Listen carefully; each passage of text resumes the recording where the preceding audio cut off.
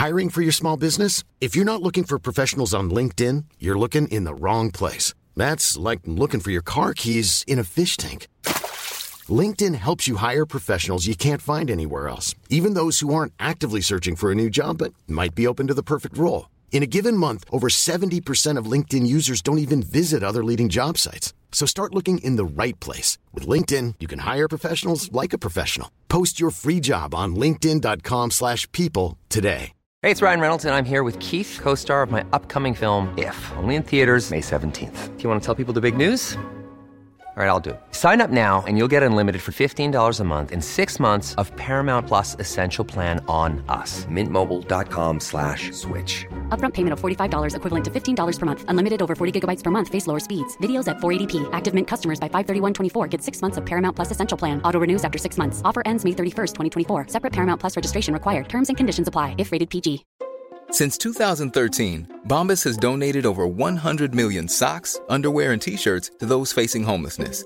If we counted those on air, this ad would last over 1,157 days. But if we counted the time it takes to make a donation possible, it would take just a few clicks. Because every time you make a purchase, Bombas donates an item to someone who needs it.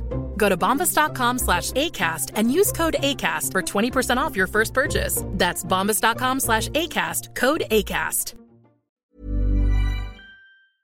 COVID leaked from a lab? No way! And we're going to talk about the rise of the Fourth Reich, confronting COVID fascism so that it never happens here again. Yes, the book club is back here on Critical Thinking. We are going to be talking about that book. And of course, we got the B or not the B. I'm Andrew Coppins. He's Pat Oney. Let's get into Critical Thinking.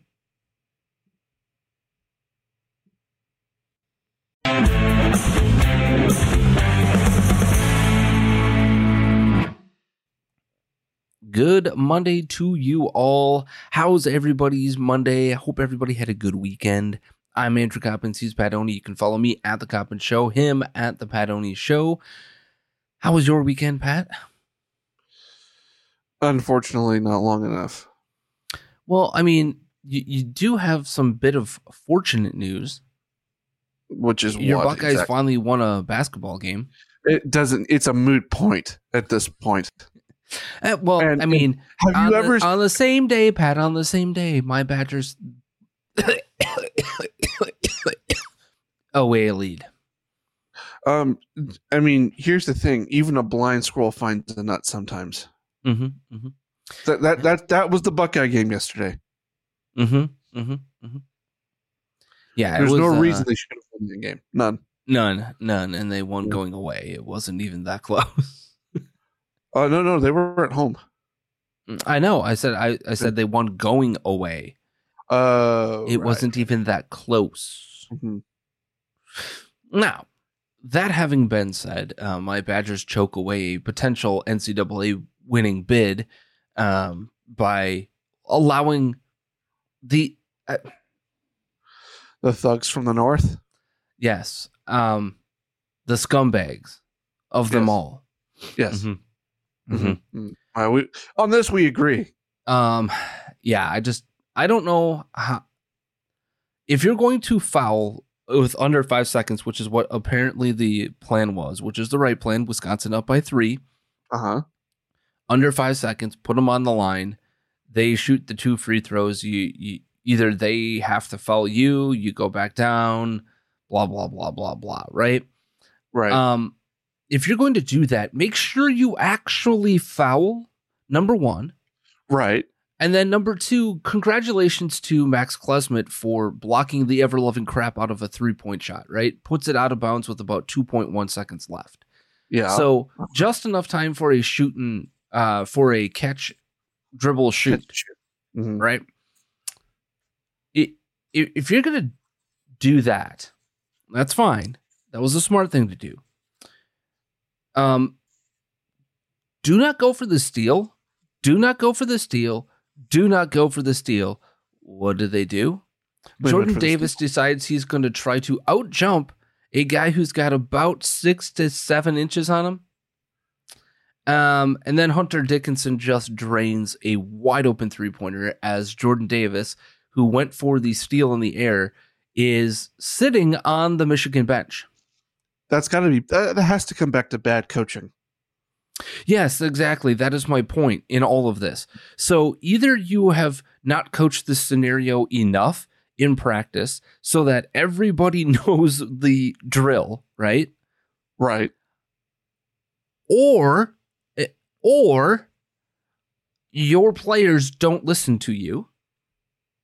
That is an alternative. Or thirdly, Pat, you had an opportunity with 2.1 seconds when the ball was swatted out of bounds. They needed to go to the monitor, right? Yeah. So you as a coach had every opportunity to coach them in that moment, to say, everybody in front, you put yourself between the man and the hoop. It doesn't matter if they catch the ball or not. You put yourself in front of them so that they cannot just simply shoot the ball wide open, no matter where it's coming from. Right? That's what you do. Right. And again, either they didn't listen to you, which is on coaching and discipline, or what? What's the alternative here? I was so mad about that from the perspective of, for the crowd that, well, he won 2 out of the last 3 Big Ten regular season titles. Right. But in the last 26 years, he's the only coach to not make the NCAA tournament, and he's done it twice. Making the NCAA tournament has become an annualized thing. And yes, I get it. We don't have an NBA player on the roster right now. I understand that. But at the same point in time, Pat, you have to be able to recruit so that when you replace an NBA player or have to replace that NBA player, you're not stuck in the mud. And the lack of development from any depth on the bench, the lack of production, Tyler Wall looking like crap for better part of a month and a half, Stephen Krull being meh. Chucky Hepburn goes out with 15 minutes to go in this game, right, Pat? And what do we end up doing? Playing really good basketball with Kamari McGee at point guard and leading the ball game after looking like we were going to get our butt handed to us coming out of halftime. And all of that work erased by stupidity in the last 5 seconds of that game. Oh, there was this. Yeah. There was this saying that my basketball coach always used to say to us. It was, ball, you, man, you, basket. Mm-hmm. So, yeah, I should come coach the Badgers for you. Yeah, and I don't know what the answer is. It's going to be an interesting offseason because I think Chris McIntosh has some questions to answer.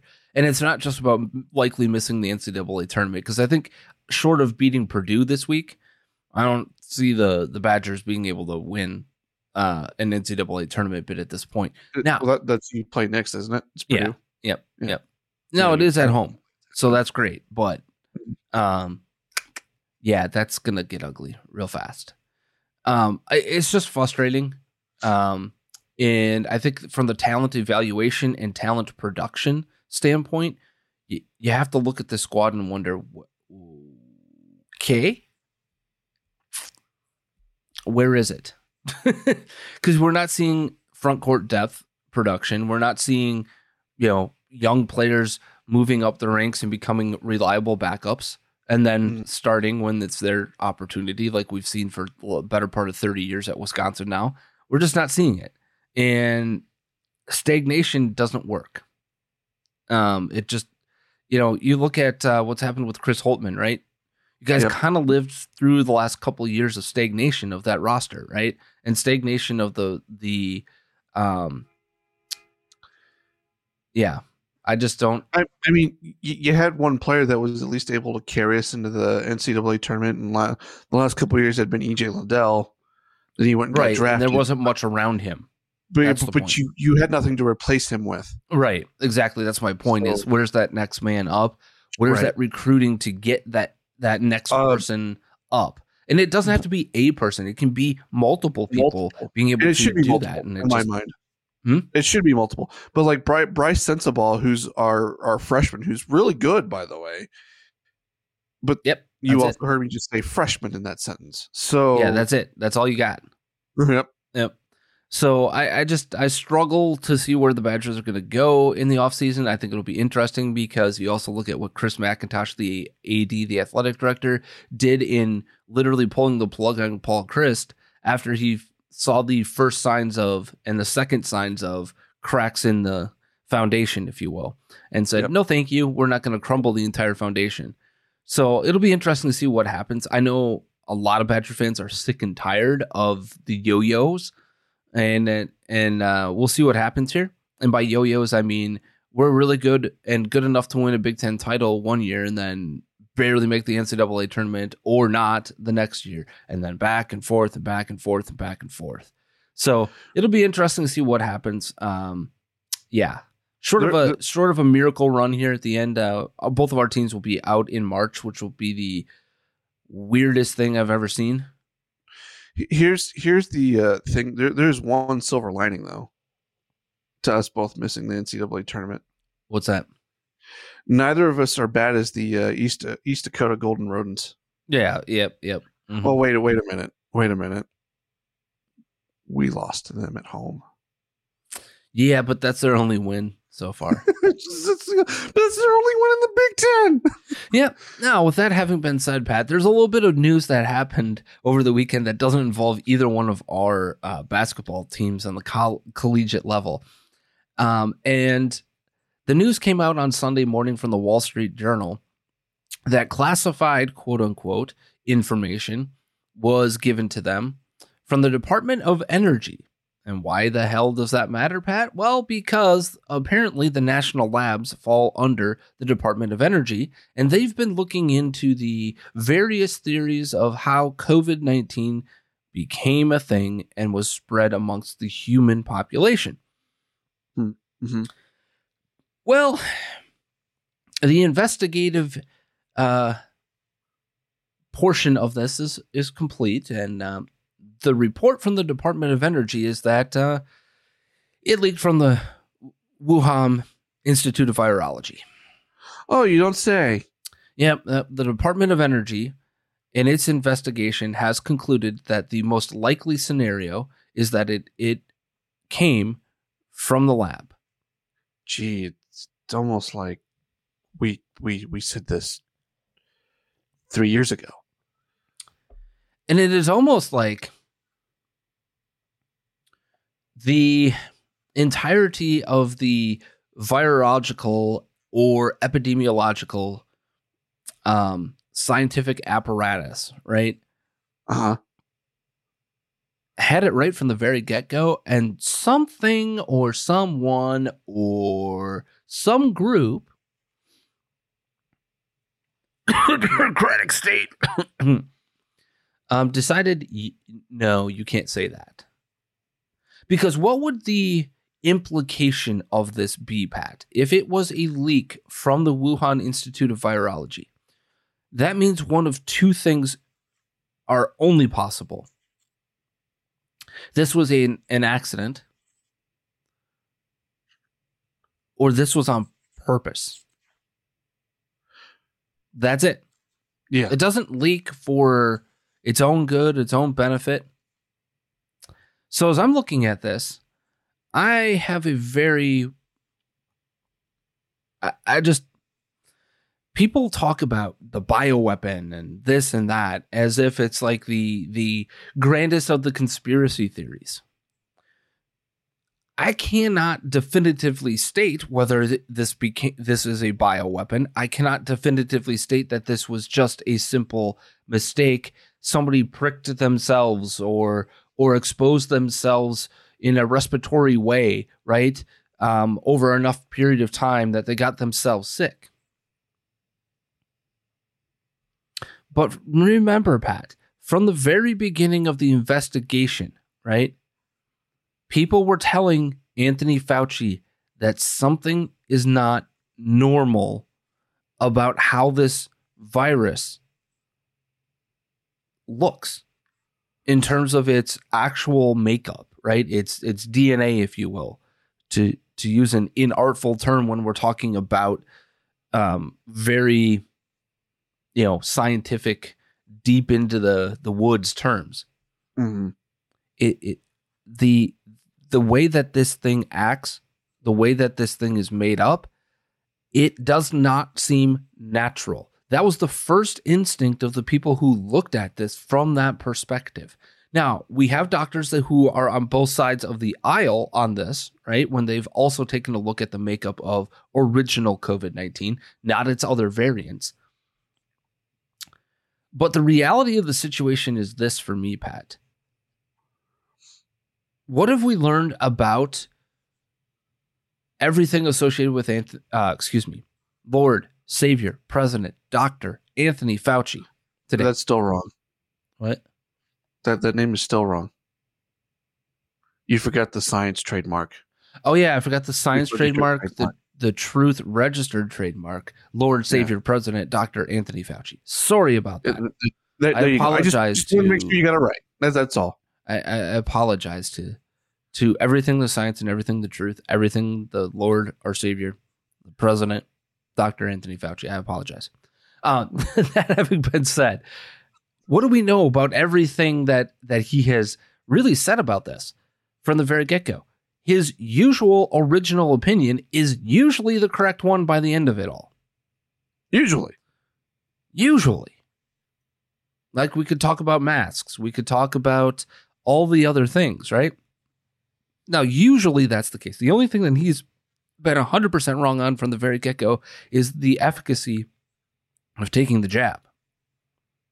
And we're going to get into that in this beautiful book right here, Rise of the Fourth Reich. We're going to get into that. But, so the original thought process was what? This is likely to have come from the Wuhan Institute of Virology, and it leaked out. Again, nobody is accusing China, and this is the important part, because I think this is really where the mix-up happened in terms of why we're still debating this, because this is a geopolitical issue at that point in time. Because what is the implication? Like I said, the implication is that one of two things has to have happened then. It was an accident or it was done intentionally. And would the Chinese release a virus intentionally on its own population? Yeah, they would. Yeah, they probably would. Why? Because they've intentionally starved their people in the past. Look at Mao. Look at the Chinese Communist Party throughout its entire history. It has starved its people. It has murdered its people. It has done terrible, terrible, horrible, no good, very bad things. In fact, it's still doing what to the Uyghur population? Holding them in concentration camps. We forget that because it's an inconvenience to the 24-hour news cycle. They're willing to put their own people in concentration camps because they have a religious belief. Okay? You think they would be beyond this as a way to institute more control, as a way to rein in the population of its citizenry, and more importantly, to control the rest of the world? Now, again, I don't know that is the absolute case here, but I continue to go back to what would be the benign, innocent explanation for all of this. That for the multitude of years that they've been likely studying this, right? Again, gain of function research, right? The years that they've been doing that, and it's never got out, and just suddenly comes out.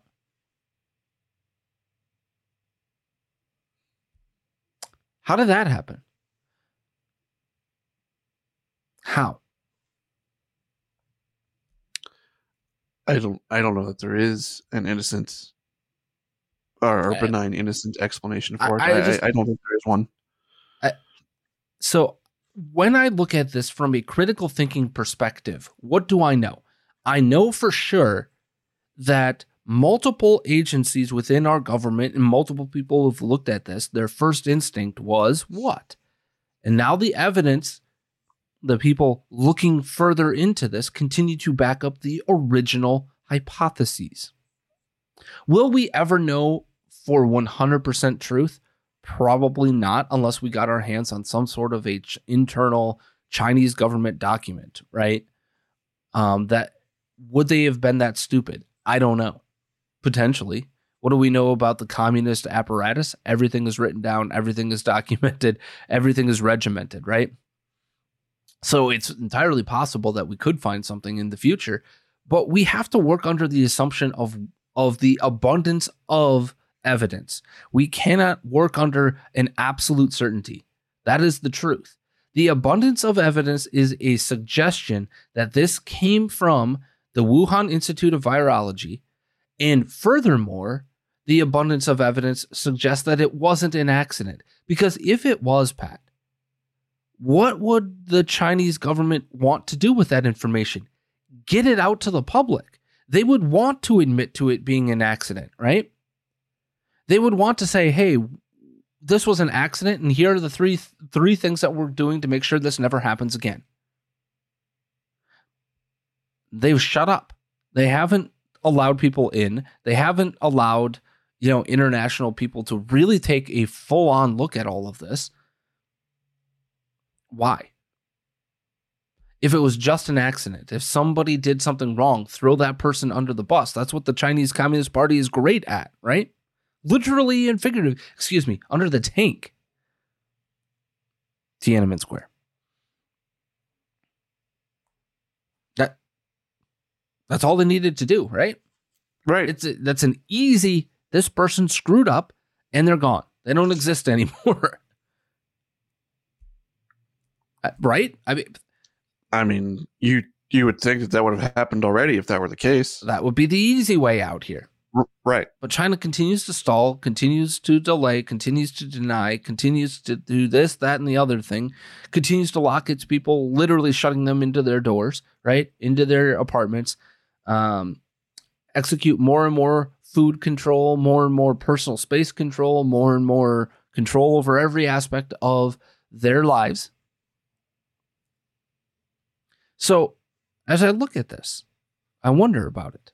Now, believe it or not, CNN did a journalistic thing this weekend, Pat, with Dana Bash asking Jake Sullivan? Jake Sullivan, who is the spokesperson for Biden's he's the national security advisor, excuse me. Okay. Uh-huh. Dana Bash asked point blank, did the coronavirus pandemic start in a lab? Is that what you believe now? Sullivan's response, Pat, I want your reaction to it. Okay. Well, Dana, there's a variety of views in the intelligence community. Some elements of the intelligence community have reached conclusions on one side, some on the other. A number of them have said they just don't have enough information to be sure. Here's what I can tell you. President Biden has directed repeatedly every element of our intelligence community to put effort and resources behind getting to the bottom of this question. And one of the things in the Wall Street Journal report, which I can't confirm or deny, but I will say the reference to the Department of Energy, President Biden specifically requested that the national labs, which are part of the Department of Energy, be brought into this assessment because he wants to put every tool at use to be able to figure out what happened here. And again, if we gain any further insight or information, we will share it with Congress and we will share it with the American people. But right now, there is no definitive answer that has emerged from the intelligence community on this question. Unquote. Jeepers cripes, just say yes or no. Like, is this what we believe or not? Well, to his credit, I will say this. To his credit, he's right. That various parts of the intelligence apparatus that are looking at this have varying views on it. So again, to my first point, which ones do you believe? I'm going to go back to the pieces of the pie that have been put together from the very beginning. It just feels like a non-answer to me, though. Like he's just answering talking points. versus part of it. But I think the strongest part here, Pat, is that he's saying that he can't confirm or deny the report. That's true. And what does that bureaucratic speak for? Yeah, that report's true. Yeah, that report's true. Yeah, I can't confirm it. I'm not going to deny it either. So, and would the Biden administration really share that information? No, I agree with you. I don't know that they would. I don't know that they would, because if it is truly found that this was a intentional leak from the Wuhan Institute of Virology, okay, if this was intentional, what is it? It's an act of war on the entire world by China. Mm-hmm. So are you prepared to go to war? Furthermore, is the rest of the world prepared to go to war? Because I don't see, if that ever came out, I don't see us just being like, okay, down with China. I could see other countries be like, okay, screw this. We're all going to go beat the living crap out of them. I could totally see that happening. Yeah. So when I look at this, I wonder out loud,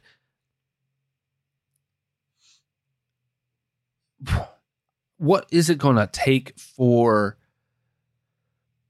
more and more people to start to turn on and understand what took place here? Because there's a mounting hill of evidence in one direction, and there's a lack of that same evidence in another direction. And the lack of the evidence to this being natural is that there should be a way in which you can, and they went in and they tested right away, right, from the wet market in China, right? The alleged source. They can't find it. What do we know about the spike proteins, and what do we know about COVID-19 as a virus? It sticks around for quite a while. They've never been able to find any evidence that the wet market was where this came from, or more importantly, that a open air market is where this came from. None. Zip, zero, zilch. And what do we know about COVID-19? That if one person is infected by it, right, and maybe they don't know about it, right? They could easily infect 2 people, who then can easily infect 4 and 8. This is a snowball virus.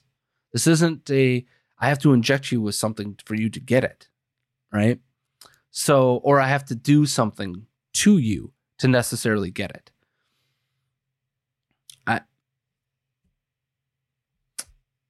We're just going to sit here on our hands and watch China just deny all of this? Like, if we want to talk about World War III, right? This is the geopolitical implication of what the Department of Energy is saying here. The geopolitical implication is that this was a leak from the lab. We just don't know which way it went from. Again, was it a benign, innocent leak, or was it on purpose? We might not ever know that. And China's obfuscation, China's hiding, whatever verb or whatever you want to use. Don't we also have reps in that lab too? Oh yeah. Yeah, quite a few. Yeah. This would have some serious implications. More importantly, Pat, it also has some serious implications for what? Gain of function research as a whole. Right. And Fauci and his minions pipeline to prosperity. Because they've gotten rich over this type of research over the years. So this is why this is an important report. Okay, this isn't some fly-by-night. This is the Wall Street Journal getting information and giving it to the American people. And it's from a verified source in the Department of Energy, right? This isn't some, I heard it from a friend who heard it from a friend, right? We're not going down the 70s soft rock model here. So I just really, really struggle with the implications of this, because I don't know what happens from here. If what we believe to be true can be proven 100%. More importantly, let's put it this way. I don't think there will ever be 100% smoking gun one way or the other, whether that would probably be the lab leak or wet market, right? But what I do believe is that we are going to see the good old legal standard of preponderance of evidence will eventually stack into the direction of this did leak from the lab. And then what we have to explore from there is the intention of that leak. How can we find if this was an intentional situation? Because we also need to know, were our scientists compromised in China? And what do I mean by that? Were the people working allegedly on behalf of U.S. operations actually working on behalf of the Chinese government? Right? Either way, no matter how this shakes out, either way, it's bad. Mm-hmm. It's just, is it going to be bad or is it going to be much worse than that? Yeah. There are no good outcomes from this. And so the government, both of the United States of America and of China, right, the governments, have a vested interest, realistically, in muddying the waters of this investigation as long as humanly possible, so that you and I and everybody else will hopefully just forget about it in due time, when it becomes less useful for them to be able to pull the levers of panic, right? Yes, and let us not forget what they did to us. Speaking of which, we're going to get into that in just a little bit. But before we do, Pat, I think it is time for us to play a little bit of the Be or Not the Be. Are you ready? Oh, yes, I'm ready. All right, lay that headline on me. All righty. Today's headline: John Fetterman's wife says that after he checked into the hospital for severe depression, she fled the country with their kids and went ziplining. John Fetterman's wife says that after he checked into the hospital for severe depression, she fled the country with their kids and went ziplining. Is this the Be or not the Be? That is the question. While you're thinking about that, Andrew Coppins, folks, it's Monday. And as you've heard me say many a time on Mondays, Monday's like the worst day of the week, in my humble opinion. It is because you're coming off the weekend, you're coming off of, probably a slightly different sleep schedule than what you normally do during the work week. And you've got the Monday morning blues, if you will, and you need that pick me up. So what you need to do is go to coffeebrandcoffee.com. Find yourself a flavor you want to try if you haven't tried them yet. And if you have tried them, keep supporting them, keep trying different flavors, keep going back to the ones that you know that you like. And put that into your coffee cup in the morning, because they don't care about your politics at all. They don't want your vote. They just want your business, and they want to give you a great product. So all you need to do is go to coffeebrandcoffee.com. Use the promo code Critical Thinking at checkout. You'll get 5% off your purchase today. And by the way, if you don't do the coffee thing like me, they've got hot chocolate. They've got tea. They've got other things there that you can get. Just go to coffeebrandcoffee.com. Promo code Critical Thinking at checkout and get 5% off your purchase today. Alrighty. John Fetterman's wife says that after he checked into the hospital for severe depression, she fled the country with their kids and went ziplining. Is this the Be or not the Be? Are you sure? 1,000% sure, because I know that she fled to Canada. But what about the ziplining part? Also went ziplining, I guarantee you. And you know this because I already know she fled the country. That is 100% true. Well, I mean, you're right. This is not the Be. It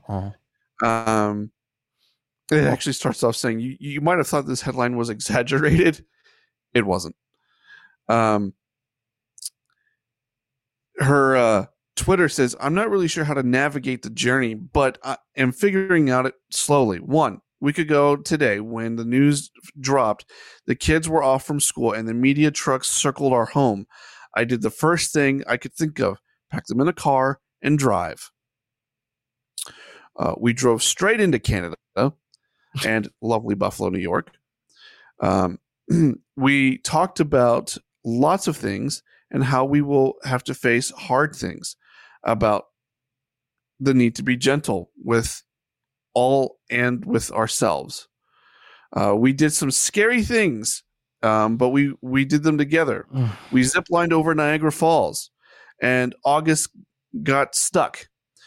We talked about flexibility and the need for always to have an open heart and open mind. We also talked about the joy and how much fun you can still exist even when someone we love is in pain. And tomorrow, who knows? We will all try over again. Look, I'm just going to say this. I hope John Fetterman gets the care he needs. I do.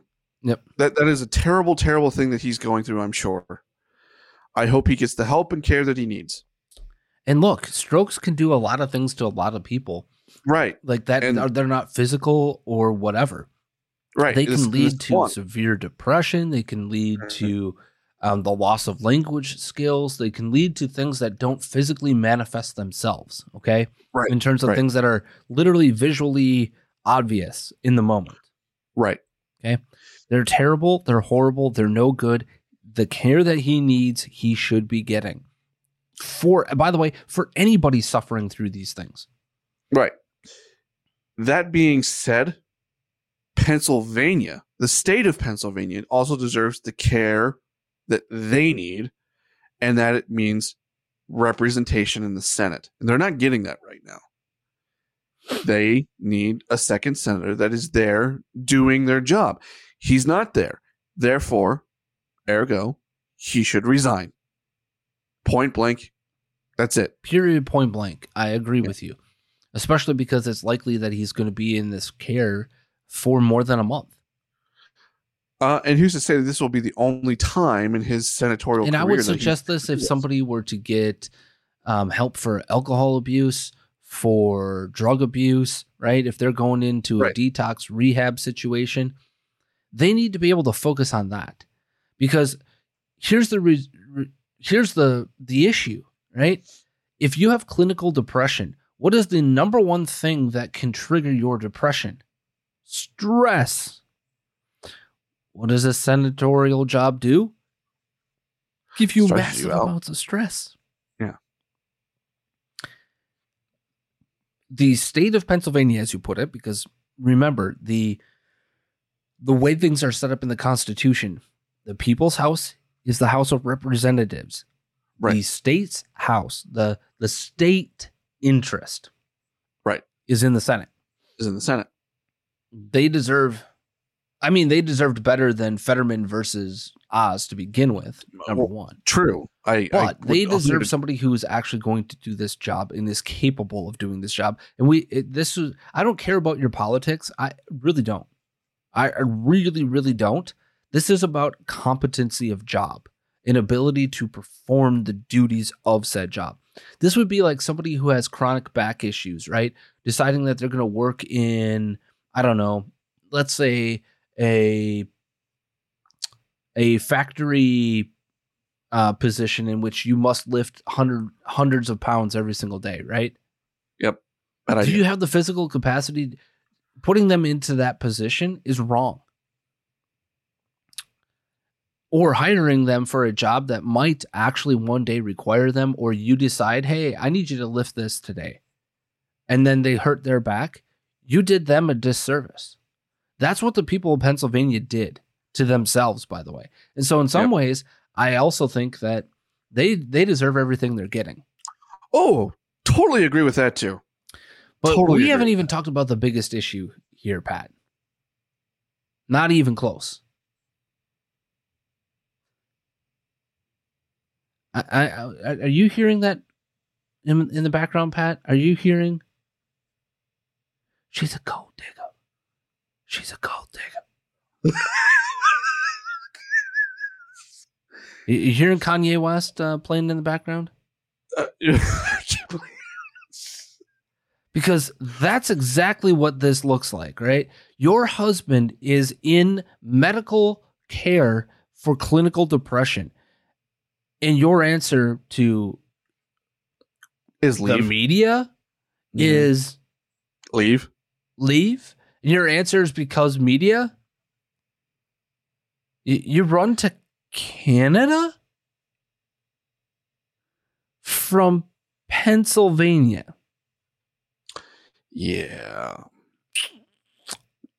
A very supportive You care wife so here. much about your husband and his mental well-being that I'm going to just run. And then on top of it, if you've ever seen how she looks next to him, she literally looks like the prototypical gold digger. Literally, like she's always fancied up and, all of these things while he's sitting there wearing a hoodie, right? Hoodie and jeans or whatever have you, or a ill-fitting suit. like seriously, have you do realize that you could go to Nordstrom Rack of all places and get your suit tailored for like next to nothing? Are you serious right now? Yeah. For as much as, I make fun of my wife on this show at times, there's no way in hell. What? The Sammys, right? The lack thereof. Yeah, the lack thereof. There's no way that I am not at that hospital every chance I'm allowed to be there. There's no way I'm not. Yep. I don't know what their furthermore, visitation there's no policy way is, that there's I'm no way going to Canada while I have a husband or wife. In my case, it would be a wife, right? In your case, it would be a wife, but our spouse, right? There's no way in blue hell I am leaving the country while they're in the throes of deep clinical depression, because at any point in time, something could change drastically. Right. A medical emergency, a potential suicide attempt, whatever have you. So you're going to deal with that by bye-bye. It speaks volumes of your character. Well, my kids. You live in the grandiose of grandiose houses. You have a very easy way to protect against the media. You go out in front, tell the media, please, my children are in the house. Please leave. They are scared. We don't need you here at all. Bye-bye. That's all it takes, literally. And if they don't, call the cops. Call the cops. You can move them on. And more importantly, because they're creating a disturbance in the neighborhood. Move them on. I've already spoken to them. I gave them everything that they needed or wanted, and I told them what I was going to do, and they refused to leave. Well, it's public property. The streets are. Right, but you're creating a nuisance in the street. So get out. And by the way, all the conversations they supposedly had on this trip could have easily been had at home. 100%. 100%. I just, look, I will never understand a motherly instinct, right? Neither will you, because we will never be mothers, as much as people want us to believe that that's possible. Right? South Park 2005. Right, yeah. But the fatherly instinct in me, right? If I were to have children, wouldn't be to run and hide. I mean, it would be to protect, but right. It would also be to give them as much of the truth as I can without, in a way that they can understand it. Okay. Right. There's also that husbandly instinct there that we just talked about too. Right. And that husbandly instinct is, I ain't leaving. I'm going to make sure that I'm going to be there as much as possible. And it could be that, hey, for the first week of this, you're not going to be able to see them. That's fine. But I'm going to be here in case something happens. And I'm going to make sure that my house is in order. Right. Instead, it's flee and run. I will say this, she is the worst. She's the worst. Yeah. Also, by the way, an illegal immigrant to this country, but hey, That's neither here nor there at this point, because she found herself a now sitting senator to have married and become some sort of citizen. Yeah, she was in this country illegally for at least 11 years. So she has a history of being able to flee and run. That's what I'm saying. Well, my point is, you were going down the road of gold digger. Mm-hmm. Okay, just pointing that out. All right. That having been said, Pat, it is time for us to pick up the book. So, right here, Rise of the Fourth Reich, confronting COVID fascism with a new Nuremberg trial. So this never happens again. All right. So how are we going to do this? Well, first of all, we're going to take 2 chapters at a time for the next, 10 weeks? So it's going to be a long-term Monday book club here on the show. And so how we're going to do this is we're going to let you know, obviously chapters 1 and 2 plus the appendix today, right? Or not the opening statement. The opening statement. Yeah. Yeah. The opening statement and the first 2 chapters. And then each week after this, it will be chapters 3 and 4 next week. So forth and so on. Pick up your copy, Amazon.com. It was the number 7 best-selling book last week, by the way, Pat, in the entire country, and somehow magically never made the New York Times bestseller list. What a coincidence. But it made Wall Street Journal.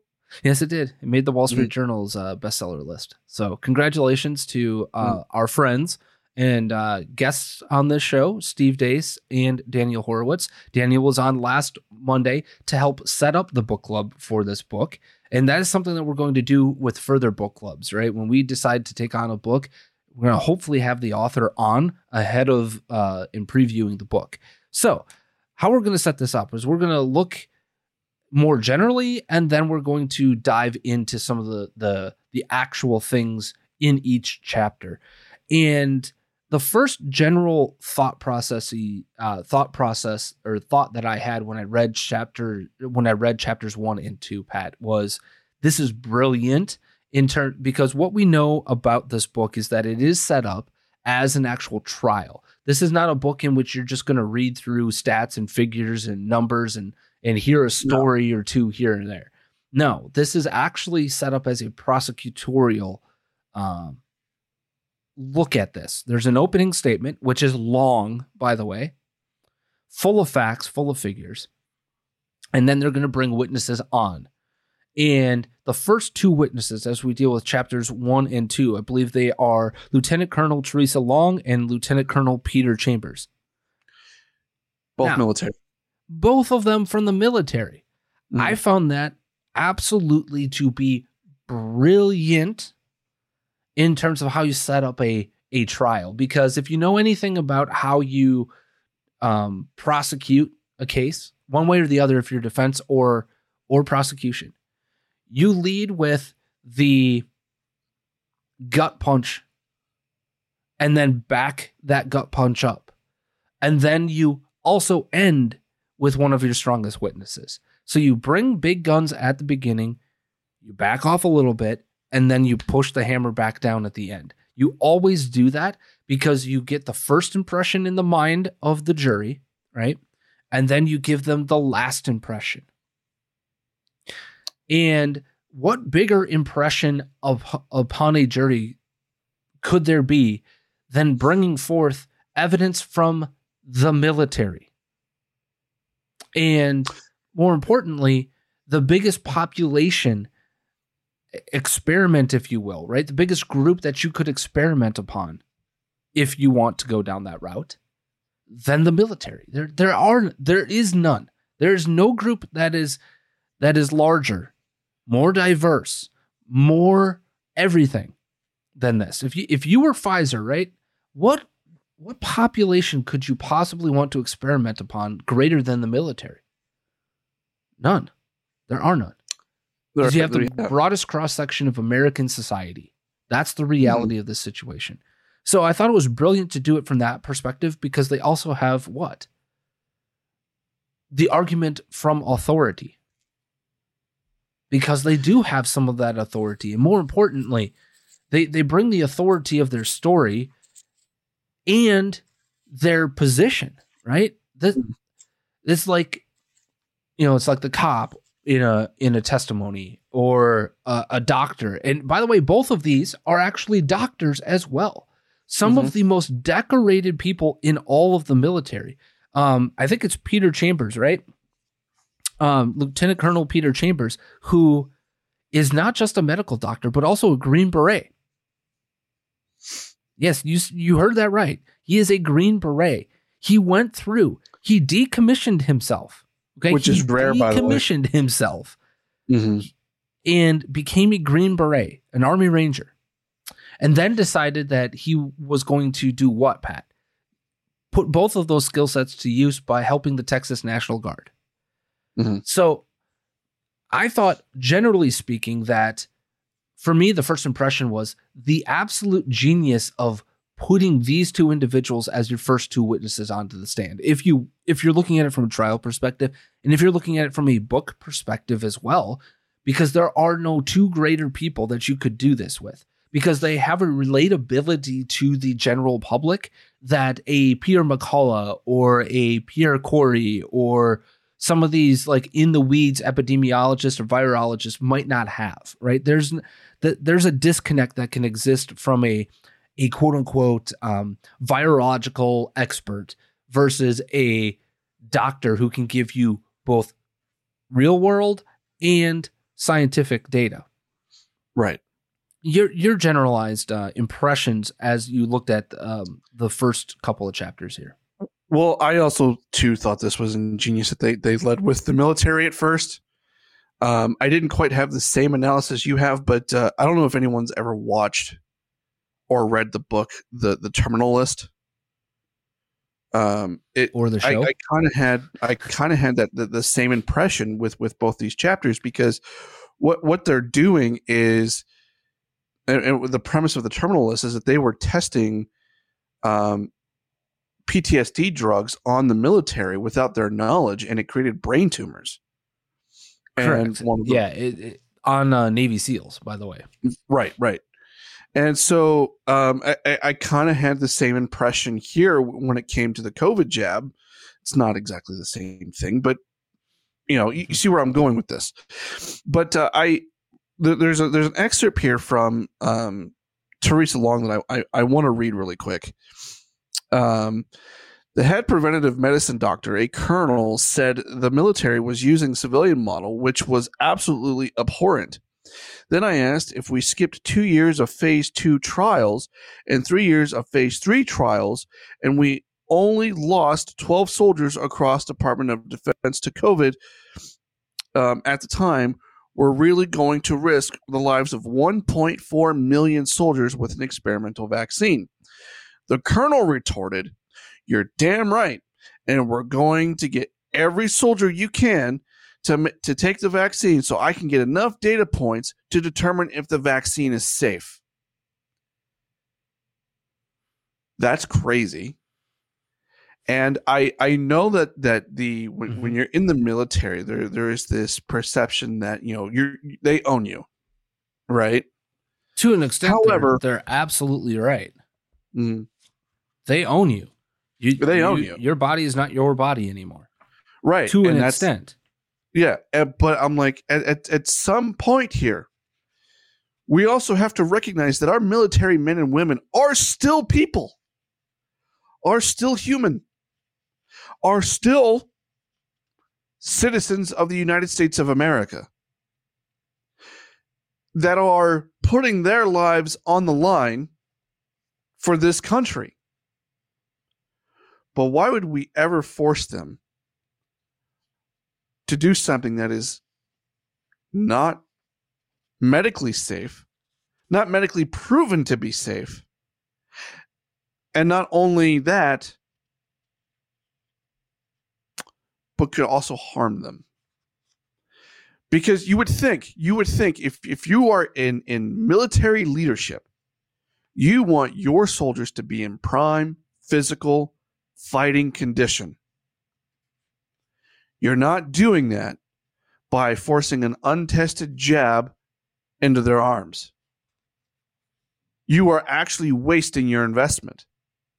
If we're going to look at it from they own you perspective, right? On the other hand, if we're looking at this from a human rights perspective, yeah, the military may own you. Your body may no longer be yours because it may be used in combat, right?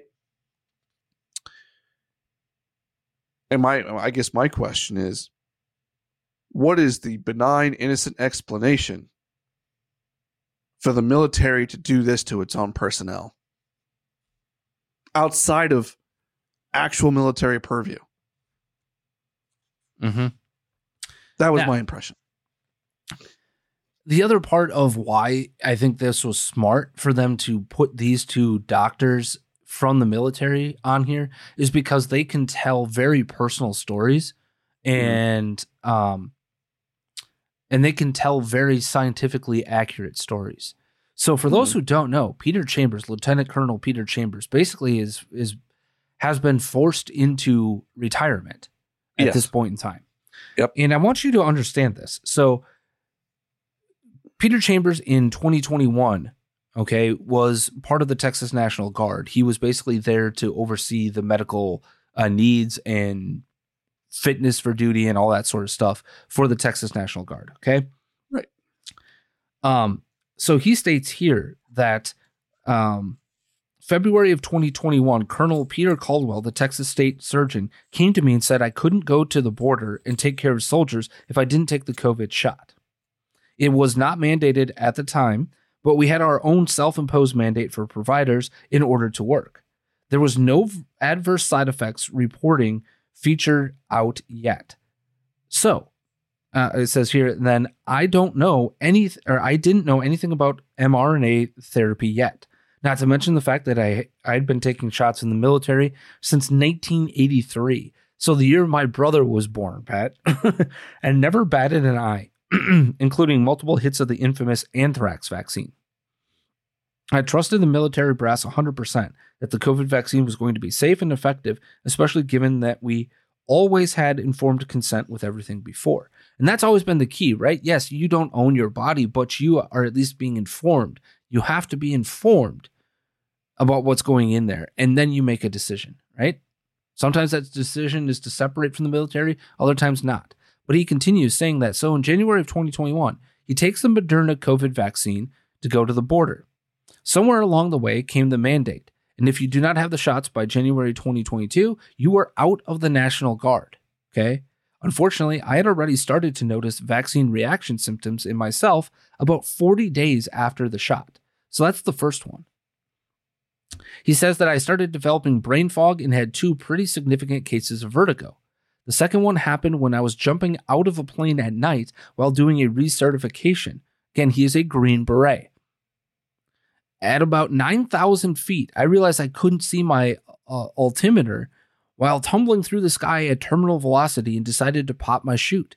I landed about 2 miles from the drop zone instead of being squashed out onto the pavement somewhere. I went in to get checked out, and the CT scan found demyelinization. I don't know if anybody knows what that is, but you find that with multiple sclerosis, folks. But it was also what we are seeing now from Pfizer data showing well over 1,000 adverse reactions just for demyelinization. Now, what you need to know is basically this is the sheath, if you will, the extra protective layer that exists between your brain and your skull, okay? And what he is talking about is that this is actually separated. So basically think of it as the protective layer is now gone. And that means radio wave protection, all of that sort of stuff is gone. He points out, with that sort of neurological malady, you feel like a lightning rod. I don't run a 5G device anymore or put it to my ear. Radio and microwave frequency can wreak havoc with somebody with demyelinization. The treatment is stuff like resting the brain and antioxidants. This doesn't go away. His life is completely altered by this. He goes on to talk about other things that happened here. He talks about we were seeing specific grouping of injuries based upon vaccine lot numbers that you can look up in the VAERS database. For example, we had 6 younger guys who got cases of myocarditis over a 5-month period of time. Here's the problem with the Guard. They're not on active duty, so they end up not going they end up going to a civilian hospital. As such, workman's comp covers for injuries, but maladies like chest pain don't get covered since they're not on TRICARE, which is the military's version of Medicare, okay? Also, nobody in the Guard was ordering the cardiac MRI that was required because they wouldn't touch it for obvious reasons. What we find in the first 2 chapters of this book is maddening, Pat. What we find is a brass, a bureaucratic apparatus that is as interested in covering up as the rest of the scientific community in the bureaucratic apparatus of the civilian side of government. Mm-hmm. What we have is in Theresa Long's testimony, her asking a very, very important question. If I wanted to create a bioweapon, what else different would I do? And what do I mean by that? What do I mean by that? Not COVID-19. But if I wanted to create a bioweapon, what else would I do? I can inject something into people that would get them sick. Now, myocarditis can be treatable, but for some people, it is a life-altering, lifelong issue. If you have myocarditis on top of diabetes, Pat, you know how susceptible you are to death? Very susceptible to it. What happens if you don't know that you have myocarditis? Because it doesn't exactly present itself in a fashion that you would understand right away. You get a Christian Eriksen, a Damar Hamlin, the countless hundreds of other people, Jake Hescock, former Badger UCF offensive lineman, 25 years old, out for a jog and just pops dead. These things are not normal in the young, healthy military population, to the point where both of them point out that the incidences of myocarditis that they are seeing and having to treat are things that they've never seen in decades-long military careers. They so rarely saw it before that most people didn't know how to treat it from a clinical perspective. Why? Because they've never had to. This is how rare these things are, but they are becoming commonplace these days. But the real crux of the matter is, you'll notice, right, as I told you in that first part of the Colonel Peters story, it's the Surgeon General, right? It's the head of the MDs, if you will, right? Take the shot or else. Take the shot or else. Take the shot or else. And Theresa Long, I thought, had a really interesting case study. She put it this way. If this was no big deal, if the vaccine was no big deal, right? If it was something that had no real adverse events or if it was so good, if you will, at doing what it's supposed to do, right? Mm-hmm. They would treat the people opting out of it, right, with broad liberal brushes, right? If this was about experimentation, what would they do? Mandate, and absolutely crack down on people claiming religious or medical exemptions, right? So what did she do? She observed how the military treated those who came with medical or religious exemptions.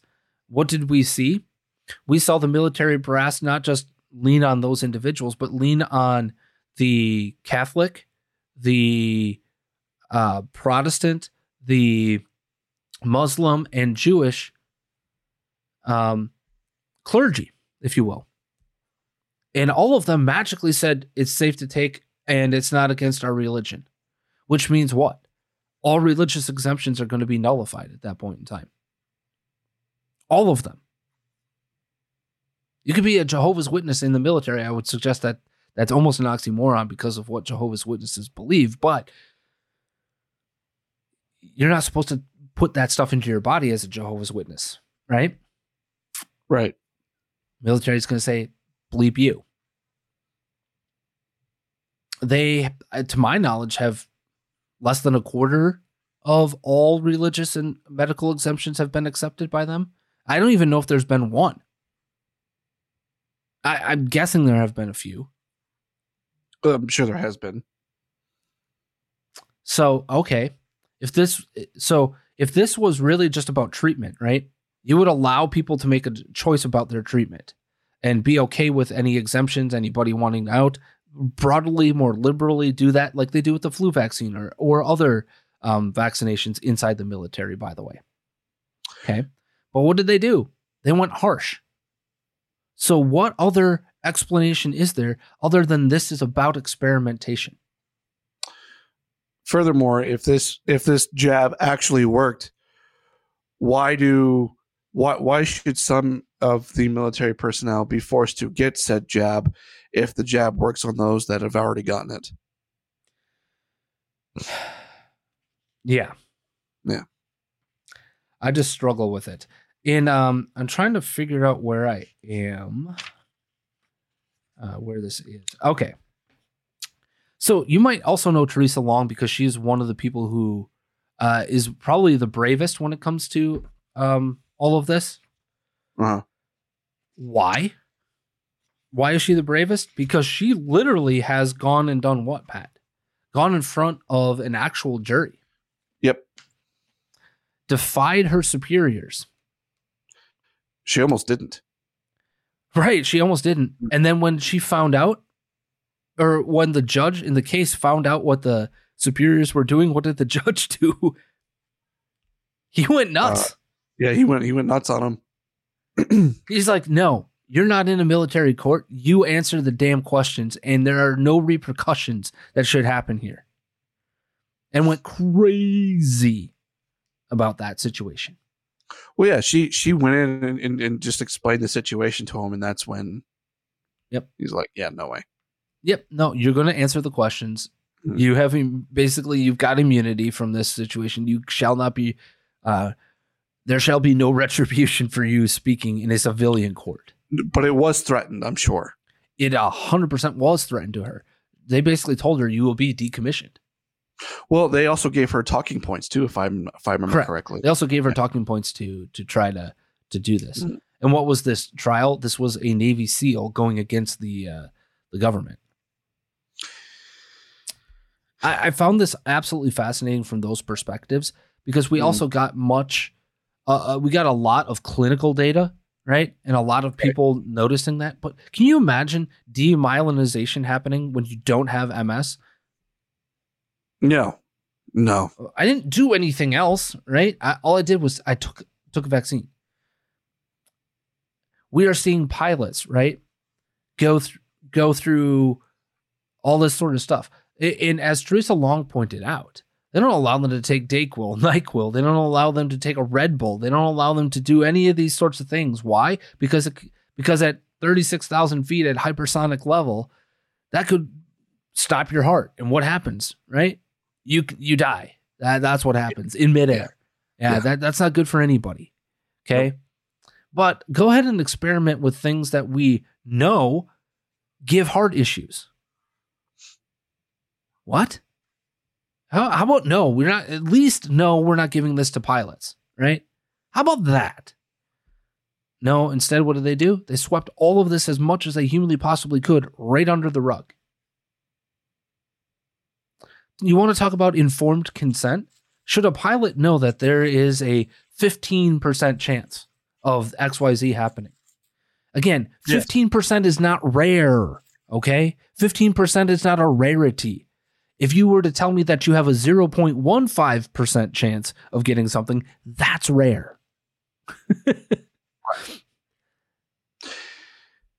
It's funny because, you mentioned how these chapters, started off with a bang, and it's just absolutely maddening. And you're right. You're absolutely right. It is maddening. As someone, because I said last week, I've already read the entire book. If you think these chapters are maddening, just wait. You wait. To Long's point on this too, how many people was it that had passed away by the time that these jabs had come? 12? 12 members of the military. 12 out of 1.4 million. They would have stopped this far sooner before it even got to that number had there been an issue with anything else. And I continue to go back to the civilian trial that happened with Pfizer. And how many people have died from taking the vaccine in the military? I'll wait for you to tell me because none of us know. How is that humanly possible? Because they're sweeping stuff under the rug. And more importantly, they're pushing as much humanly possible onto the civilian side of things to fudge the numbers. But when we look at the Pfizer data, what do we know from Die Welt, right? And you weren't here last week on Thursday when I talked about this. The data, 17 people in the control group, okay, 17 got COVID and died. 21 people in the non-control group, in the experimental group. More people died in that group than the control group. More. I'm going to say that again. More. This just keeps piling this data and furthering of these things are not healthy. They are not safe. They are not good for people to take. And for the Ben Shapiro crowd, for the Daily Wire crowd more broadly, to sit there and act holier than thou, and we're standing up to the government. Why? Because you didn't want to mandate these shots on your people. Oh, congratulations. But you spoke loudly, clearly, and definitively to your audience to tell them, take it.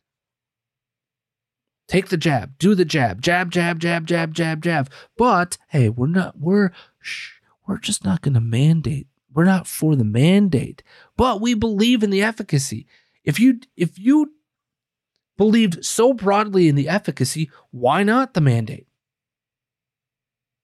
You effectively used the bully pulpit as you used it as a cudgel, right? You cudgeled people into potentially getting this.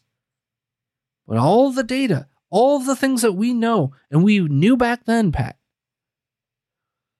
Again, I took that wait and see approach for this reason. For this very reason. We don't have enough data. We don't know enough. We have not even a long enough time frame from the last dosage of these people to understand the implications. And we're seeing some of these people in the trials having long-term consequences. Things are just starting to come up, right? We're seeing people now with cancer reports, all sorts of craziness happening. No, thank you. Once I know more information. So to that crowd, to now stand here as like the bastion of we told you so? No, you didn't. The only thing you cared about was your liability in mandating a shot as an employer. That's all you cared about, is that government can't mandate an employer do this. But personally, wink, wink, nudge, nudge, get the damn shot. And Ben Shapiro and his ilk, are they talking about this book at all? Nope. Are they doing anything to stand up and demand accountability from our government and the people who put this into action? No. Are they going after the city of Nashville mandating and vax passporting and all of the things that they did? No. Are they demanding that we never, ever, ever, ever, ever, ever allow on that level? No. Where are they? Sitting on the sidelines, clapping their hands and patting themselves on the back because they won a lawsuit about not mandating for employers. They're not really in the fight. Not really there. They don't care. They don't care beyond their own pocketbook. I think you're going to find the next few chapters are going to blow your mind as well. But until next week, Pat, or until tomorrow, more importantly, until next week, we're going to close the book. And then next week, it'll be chapters 3 and 4. So we would love to hear your opinions. Reach out to us. I'm at the Coppin Show. He's at the Pat Oni Show. We would love to hear your thoughts on this. And with that, Pat, your final thoughts on today's show until we meet tomorrow. Don't get lost. Remember who you are. No means no. And what is the benign, innocent explanation for all of this? Please be smart, be safe, be kind. Make sure you eat all of your meals today. And as always, Matthew 5:47.